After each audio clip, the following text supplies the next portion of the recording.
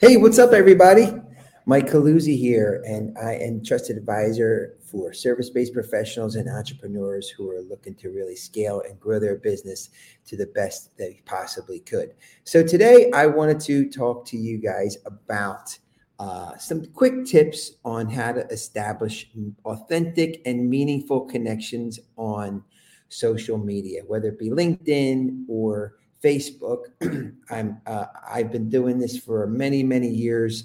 I started back in 2013 when my wife and I worked to build a network marketing business, and at that time, obviously, Facebook was totally different in many ways, but it was all about how do you build authentic connections. And a lot of the principles that I learned through those years, we're talking close to 10 years now, they still hold true today. And I find that a lot of people really struggle with making authentic connections with people on social media because they just, they don't understand some of the basics. So I wanted to kind of go over a couple things with you that I hope is helpful for you as you move forward in your business, particularly because, look, it's very competitive out there, right? People have very limited time to kind of, their attention span is very limited. So we want to be as authentic as possible for them to make a determination on whether or not they want to connect with us. And we have to recognize too that it's going to be a process, right? So if you're somebody who is looking to build authentic connections on LinkedIn or on social,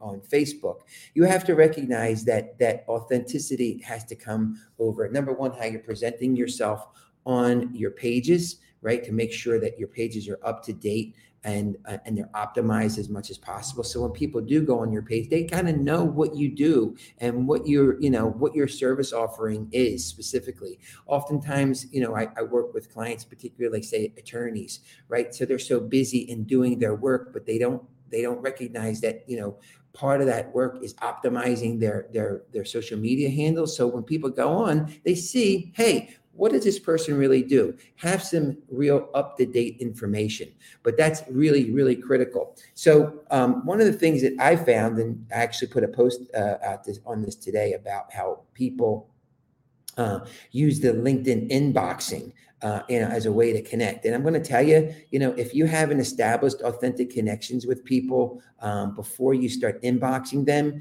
the chances of them having any engagement at all with you are slim to none, and you're really going to be annoying. I mean, let's be honest, right? It's an annoying process when somebody who you don't even know is kind of coming into your inbox, and now they're trying to demonstrate, they make that connection with you where they don't even know you, and you kind of just feel like all you are is basically like fodder for them to get, hit their numbers, their daily quotas for numbers, or obviously just looking for, a quick monetary fix. We don't want that. We want to be able to establish authentic connections with people. So I will tell you, like, first off, with regards to Facebook groups, for example, like, a lot of us spend time on Facebook groups, and those Facebook groups, those business Facebook groups, they are swarming with people who are all on those Facebook groups to do the same exact thing. And they post things that are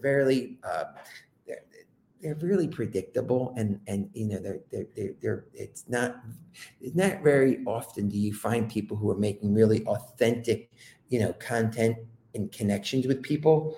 So what I would say, and I tell folks all the time, the best way to connect with people, say on Facebook, is if you're going to join groups that are tied into your hobby or something that you have an interest in, right? And develop real connections with those people within those groups. All right. And then once you do that and you're engaging in comments and you're engaging in posts and you're developing a real, connection, then you send them a Facebook request, right? Or in the sense of a LinkedIn request. Okay. Then they'll be more willing to accept it because they know who you are. You've established some connection. All right. And then then it's a matter of engaging on their posts, right? And seeing if they engage on your posts, and then authentically thanking them when they are engaging on your posts. And then at that point, it opens up the opportunity, an authentic opportunity for you to say, hey, I know we haven't ever spoken, one-on-one or had a telephone conversation, but let's hop on a Zoom. Let's hop on a conference call so I can get to know you better, right? And we can, see how we may be able to help each other, and I can tell you more about what I do, et cetera, et cetera. But those authentic connections and building it up and being patient, right? Leaning into that process, you'll reap far more benefit, right? By making authentic connections with fewer people, but ones who you really are tied into some common goals or common interests or things that really can really relate. All right.